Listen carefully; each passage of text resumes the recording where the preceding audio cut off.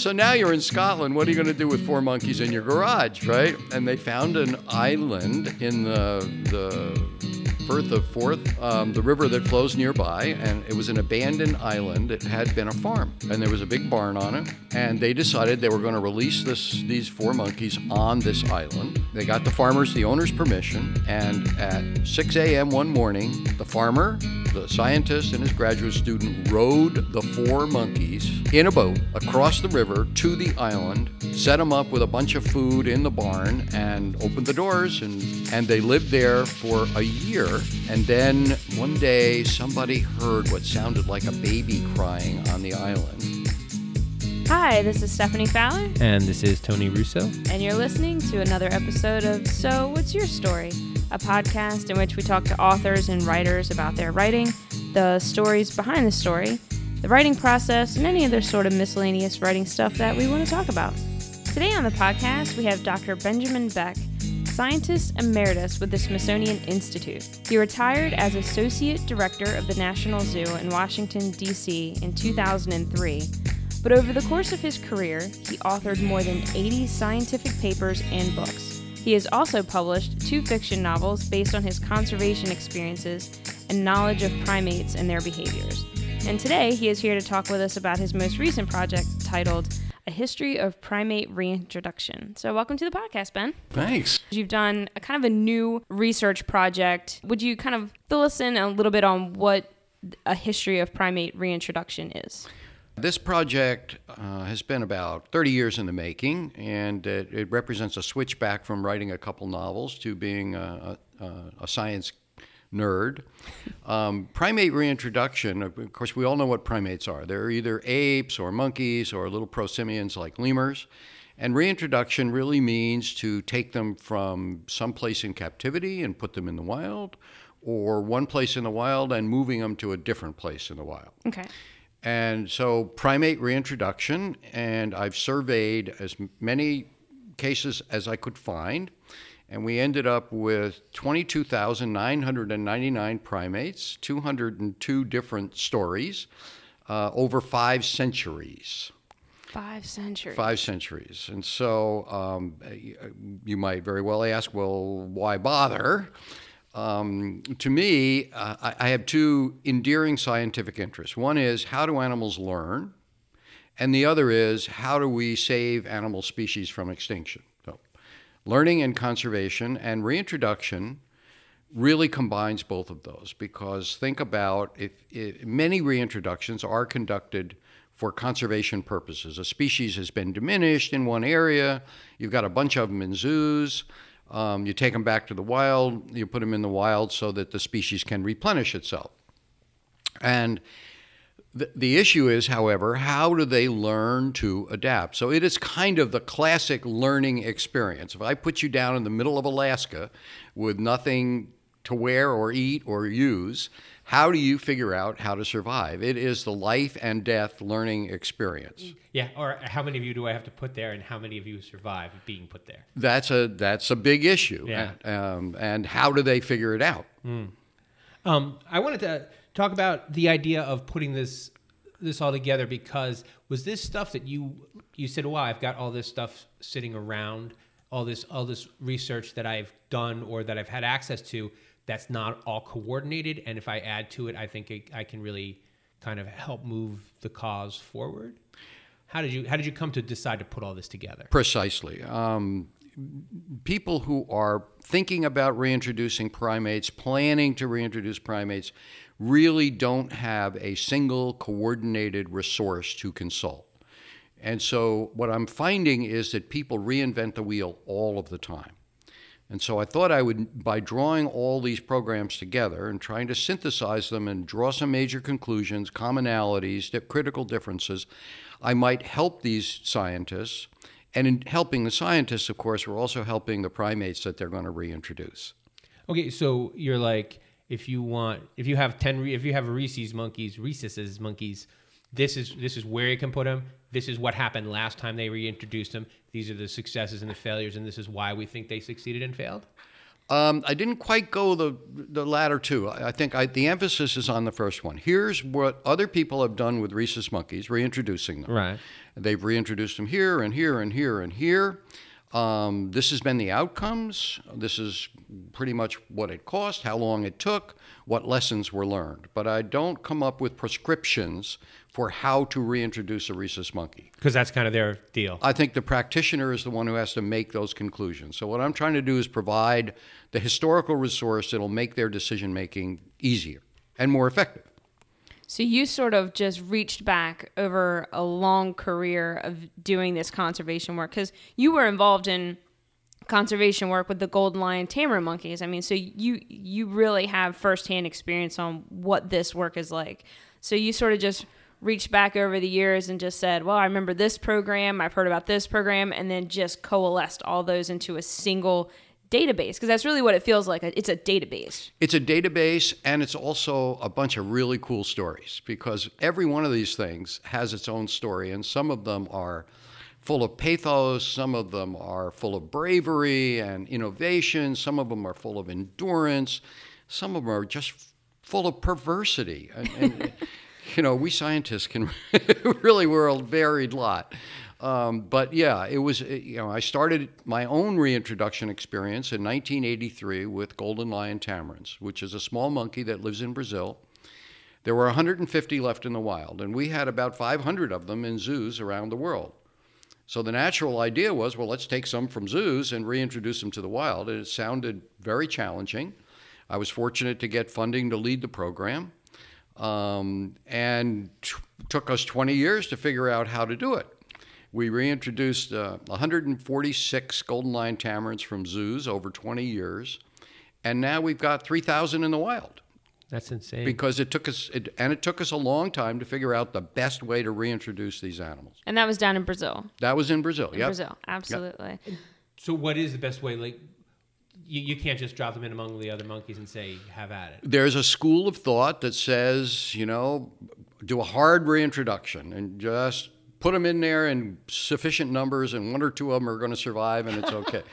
So we tried that, and it was a miserable outcome. Almost all of them died. And there were ethical issues in my mind about it, humane issues about it. And so we stopped and we rethought the whole thing. And what we discovered was that the only way to reintroduce these monkeys was to put them in the wild and run a zoo in the wild.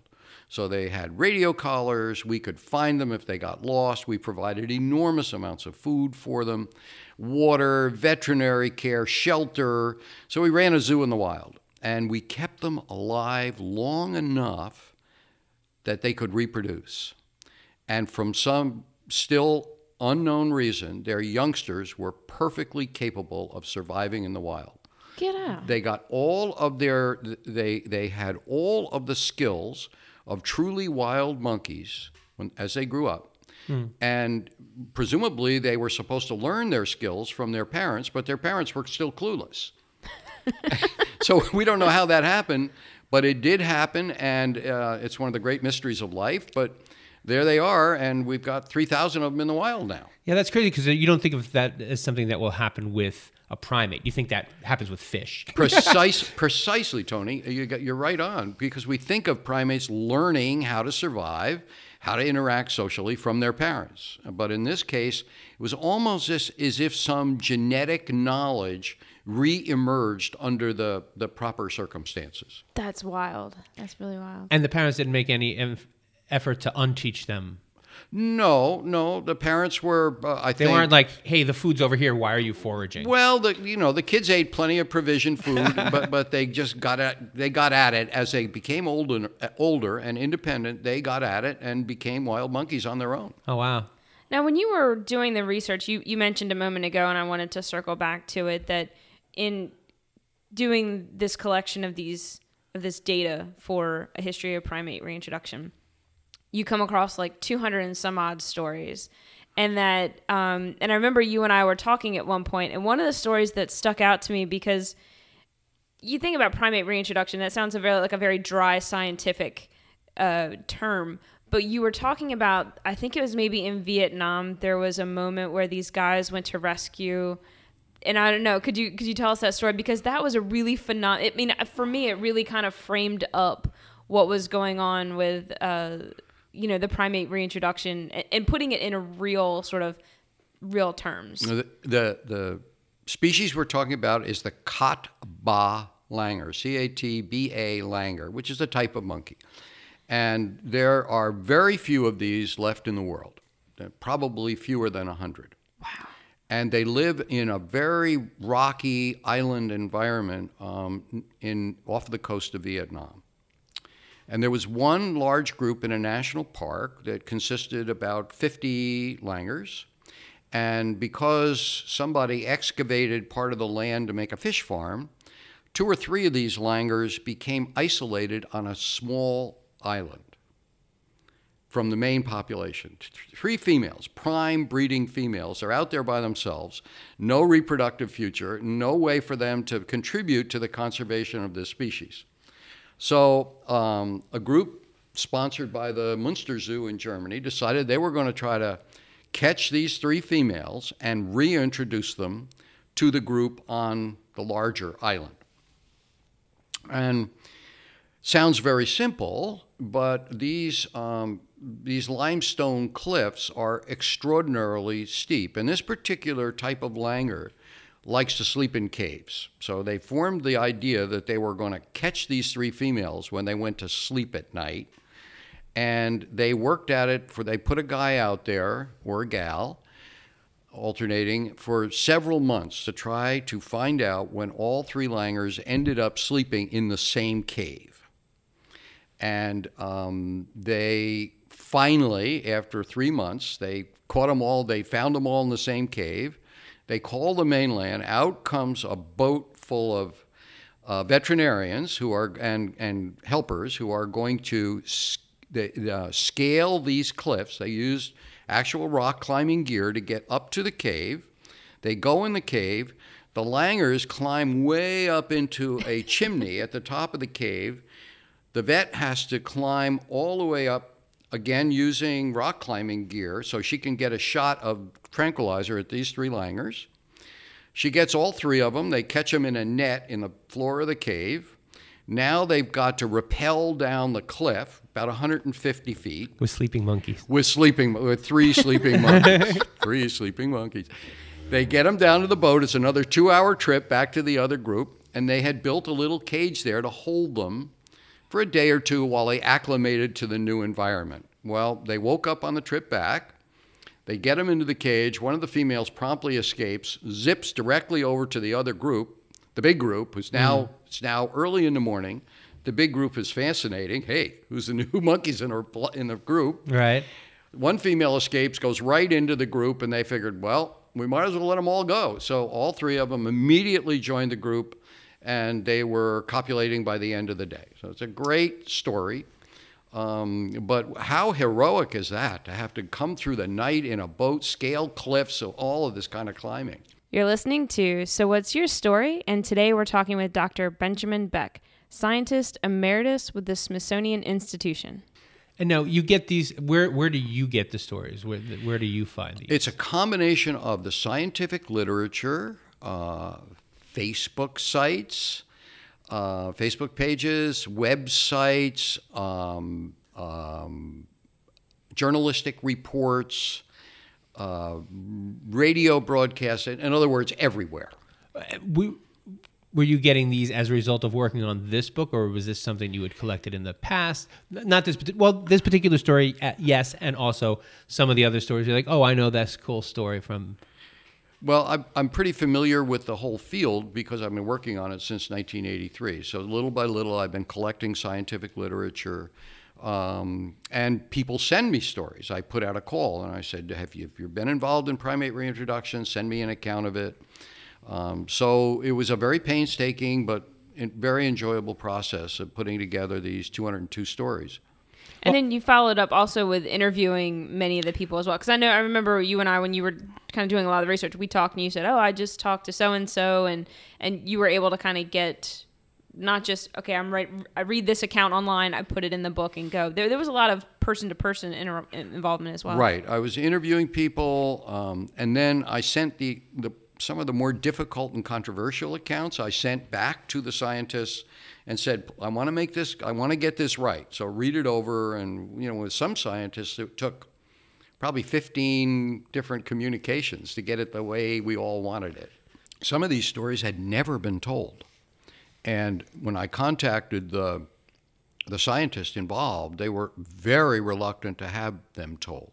Really? For example, at the University of Stirling in Scotland, there was a scientist who had a colony of monkeys called stump-tail macaques, and he did a lot of really good work on behavioral development, social behavior, and then in the late 1980s, the university realized that there was this herpes virus that infected monkeys, and if it infected people, it could be fatal. So they ordered all of the monkeys in Dr. Chamolov's colony to be euthanized.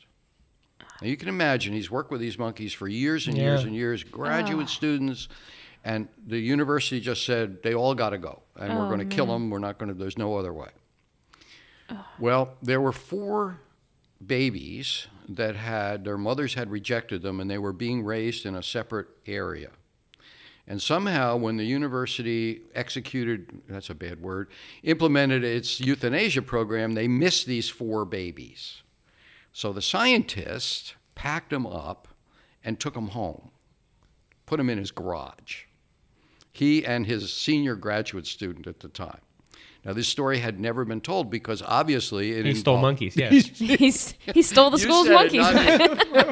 Well, there's a term limit on how long. Yeah, there's probably a euphemism we could have used. So now you're in Scotland. What are you going to do with 4 monkeys in your garage, right? And they found an island in the Firth of Forth, the river that flows nearby, and it was an abandoned island. It had been a farm, and there was a big barn on it with a lot of hay and a roof, and because it's cold in Scotland. And they decided they were going to release these 4 monkeys on this island. They got the owner's permission, and at 6 a.m. one morning, the farmer, the scientist, and his graduate student rowed the 4 monkeys, R-O-W-E-D, wonderful, in a boat across the river to the island, set them up with a bunch of food in the barn, and opened the doors, and off they could go. And they lived there for a year, and then one day somebody heard what sounded like a baby crying on the island. They got the police involved. The police came, they found monkeys. In Scotland. And it turns out that the local constabulary had never given permission for this to happen, even though the owner was cool with it. So they had to remove the monkeys and take them to the zoo in Edinburgh, which they did. But that story had never been told anywhere. I just got wind of it through the scientific grapevine, and I contacted this scientist who's now doing public relations work in New Zealand. And it was like, well, no, I don't think we want to talk about this. And I said, well, look, I'm going to tell the story one way or the other, so you can help me or not. And sure enough, they got into it. And then they seemed to be really relieved that the story was finally going to come out. And so the floodgates opened. They were sending me pictures and all sorts of stuff. So, yeah, the guilt of having stolen those monkeys just probably wore them down after. Well, probably the statute of limitations is over anyway. And who's going to prosecute them for saving the monkeys, right? Well, and I guess the point is by then also the monkeys were no longer infected or weren't carriers of they the weren't disease. Carriers. And as a matter of fact, many monkeys can carry this disease, and it will not always be fatal to people. So we can coexist with this. Was it an overreaction, do you think, at the first part? I don't know. I can't. I'm not asking you to blame anyone. I for can't killing judge monkeys. that. I wasn't there, and I don't know what the evidence was. But there were certainly options to euthanasia. There's always options to euthanasia and Isolation of healthy animals. So, but it was just such a quirky and charming story of one guy who just wanted to help out 3-4 little monkeys. Right. I was thinking about this morning, and it's interesting that you're telling these stories now.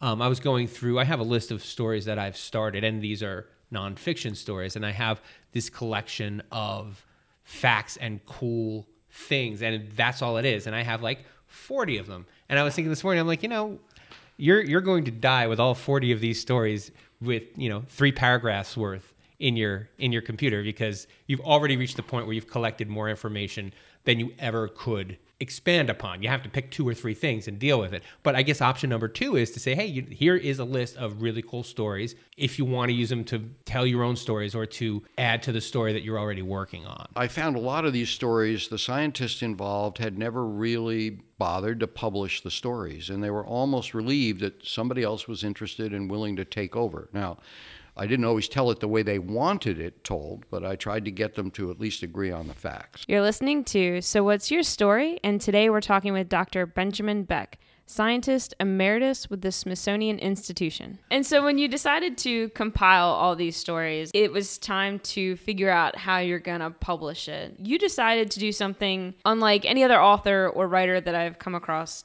You decided to make this available free because you wanted this book to be a tool. Could you talk a little bit about how you came to that unusual decision? We have to look a little bit to understand it into the business of academic publishing. We're talking about scientific books and magazines, what we call journals. And they contain the results, reports of the results of research in all sorts of scientific fields, from material science to biomedical science, whatever. And there's 4 big publishers. There's Wiley Blackwell, Elsevier, Springer, and not a large number of publishing houses.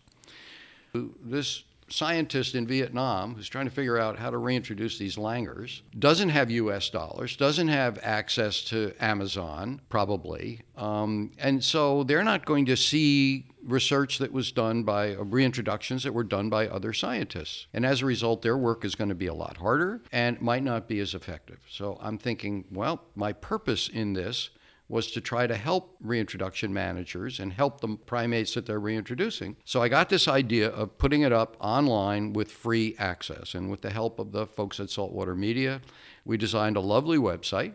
And the response was interesting. We have a little writers group, and one of the members of our writers group said, well, Ben, you can't do that. And I said, well, why not?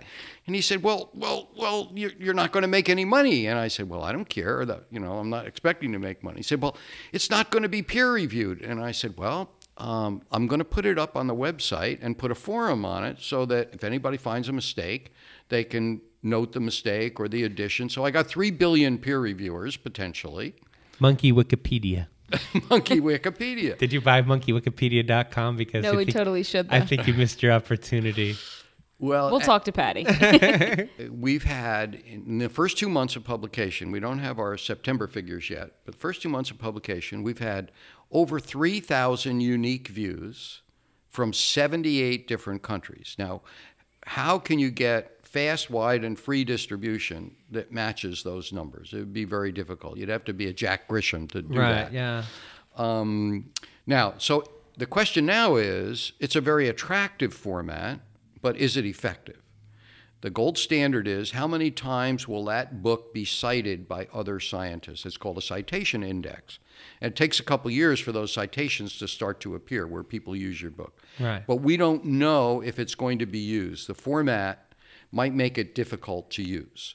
But that almost doesn't matter because I've done research, not monkey research, but you're like, all right, that is cool. You see a fact that you are interested in, and you check the footnote, and you're like, oh, they got that from there. It gives you a direction to look. I'm not writing about this thing, but I'm kind of writing about what this person you footnoted. So if you're sending them off in the right direction, that's your goal. You want to get monkeys reintroduced safely and effectively. And if that's your goal, then I don't know how critical. It's nice when people read your work. Don't get me wrong, but the citation, they might skip the citation to go directly to the original source. Sure, that could happen. So the citations on the original sources are something that you may want to keep an eye on, because most people wouldn't know that the original sources existed if you hadn't done this work. Yep, and all the original sources are there, so they can go back and look at the original sources. I was in Peru recently, and I visited a small animal sanctuary in Iquitos. And I talked to the manager of the sanctuary, and I said, have you done any primate reintroductions? And he said, well, we have about 20 monkeys here, and we'd really like to reintroduce them. But he said, we have to get permission from the government to do it. We have to write proposals. And he said, we don't even know where to start. We don't know what exists, what other people have done. We don't know what the guidelines are. And I said, do I have news for you? I said, do you have an internet connection? He said, yep. I said, okay, let's get going. And within a half an hour, this guy was just radiant with the idea that now he had, a one-stop place to go for all the critical information he needed to write proposals to reintroduce these monkeys. And that's the way I wanted it to work. And it doesn't cost him 5 cents. Right. And because I think, you've had a storied career. I mean, you've had an incredible career in this field. And I think for you to be able to say, you know what, guys, I'm going to collect all of this data and I'm going to give this to you. I mean, I feel like that's an extremely benevolent gift that you've given to your field. And to say, and I'm not going to expect you to give me $50 a pop to go at this thing. I just want it really felt to me when you were doing this project that there was this true effort to just want to save the data, collect it, and make it available for everybody. And I just felt like that was an extremely, like I said, benevolent gift to leave to your peers and the people in this field. But it doesn't carry the same cachet, the scientific cachet, to publish this way online, at least at this time in our history. When I started college, Wikipedia was like, no, you cannot use Wikipedia. Right. By the time my grandkids start college, it might be the only source of You might be a pioneer. Yeah. You might be a... We'll see. There are movements now toward open access publishing of scientific information, but the way they work is you pay the journal up front. So I pay $3,500 to get my article submitted, peer-reviewed, and published. And after that, anybody who wants access to my article has it free. So the publisher makes some money that way. I'm worried that will lead to a decrease in scientific quantity. It could turn into a pay-for-play kind of thing, pay-to-play. So I don't know what the best answer is, but if this is effective as well as attractive, then I think it could become, I'd like to see it to be a revolutionary movement among scientists. We all complain about the cost of journals. Well, folks, let's join hands and put them out of business. Do you know who's never going to be put out of business for his writing? You, because you write incredible limericks. And I don't charge for them any more than Ben does. Actually, I pay people to read them 32 cents a pop. Yes, actually, we do pay people to read your limericks. Do you want to expand upon that? Sure. So if you like the show and if you like what you're hearing, and if you would like a postcard with a limerick by Tony and a haiku by me, you can go to sowhatsyourstorypodcast.com, click on the Contact Us page, and just give us your name, a mailing address. You pick a word, Tony will put it into a limerick, I'll turn it into a haiku, and we will put it on a fancy schmancy postcard. We'll slap a stamp on it and pay a guy to bring it to your house. If you were fascinated by these stories and want to read more of what Dr. Beck has written, you can do it at his website. Just visit www.drbenjaminbeck.com, and that's drbenjaminbeck.com. All right, Stephanie, well, this is the part of the show where you thank the guest. Well, Ben, thank you so much for coming and being on the podcast again. It's been fun. So What's Your Story was recorded at Saltwater Media, an indie book publisher in Berlin, Maryland. Visit us at sowhatsyourstorypodcast.com, where you can find past episodes, guest bios, show notes, and all sorts of fun stuff. You can subscribe to the podcast on iTunes and Stitcher Radio, and if you like it, then feel free to give us a good review. Tell your story.